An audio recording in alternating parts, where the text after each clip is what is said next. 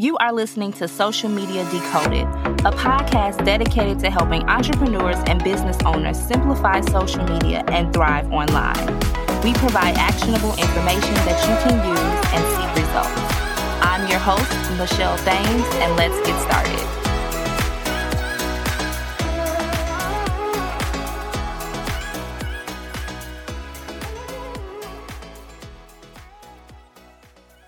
Podcast, the number one podcast to help you understand social media better so that you grow your business, get more clients, and monetize. And today we're talking about the psychology of color in marketing, some expert tips to help you leverage color psychology to your advantage. So I'm excited because this is a topic that definitely is not talked about a lot. So let's talk about understanding color psychology. So colors have been a profound impact on emotions and behavior. And by understanding the psychological and emotional effects of different colors, it's essential for your marketing efforts. So example, red can evoke a sense of urgency and excitement, while blue is associated with trust and reliability. So when you are searching for colors, you want to make sure that you do a few things. And so that's what I'm talking about next. Choosing colors for your brand.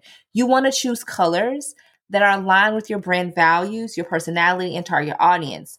Use color psychology to your advantage by selecting colors that evoke emotions you want your brand to convey. Okay, so I really want you to take some time and go and research all of the colors and what they mean and really think about that. Like, wow, does my brand represent what colors that it gives off? Okay, example, Coca-Cola's red and white color scheme conveys excitement, happiness, and joy, while Nike's black and white colors project a sense of strength and power.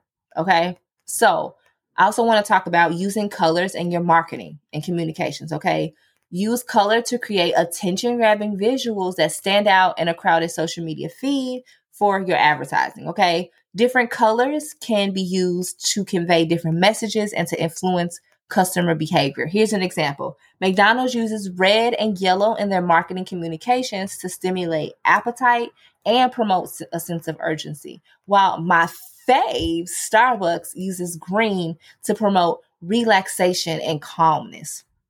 What are some best practices, Michelle, for color use? I'm glad that you asked. Use color consistently across marketing channels to create a strong and memorable brand identity. Make sure to use whatever colors you're using consistently so people can remember. Okay. Also use contrasting colors to create visual interest and to also draw attention to key messages or calls to action that you may have. Here's an example.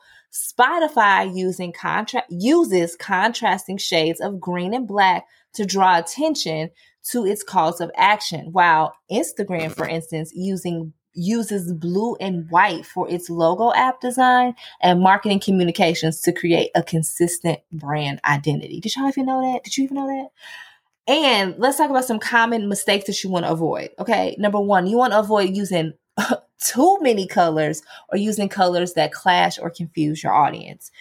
You also want to be aware of cultural differences in color associations and perceptions. Example, in China, red is associated with good luck and happiness, while in South Africa, it is associated with mourning. So you want to remember that when you are putting different colors together. So I hope this was helpful. Tag me on Instagram at Michelle L. Thames and let me know what you thought about this episode. Let me know, are you going to use color psychology in your marketing? Okay, so I hope this episode was helpful in helping you understand color psychology by choosing the right colors for your brand and using them effectively in your marketing communications, and some common mistakes that you can avoid. You can leverage the power of color to your advantage, okay, and achieve your marketing goals. So thank you so much for tuning in to today's episode, and I will talk to you in the next one. Peace.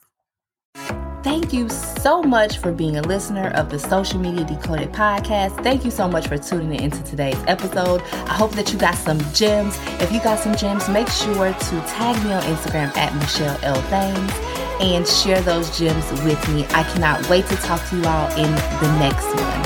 Peace.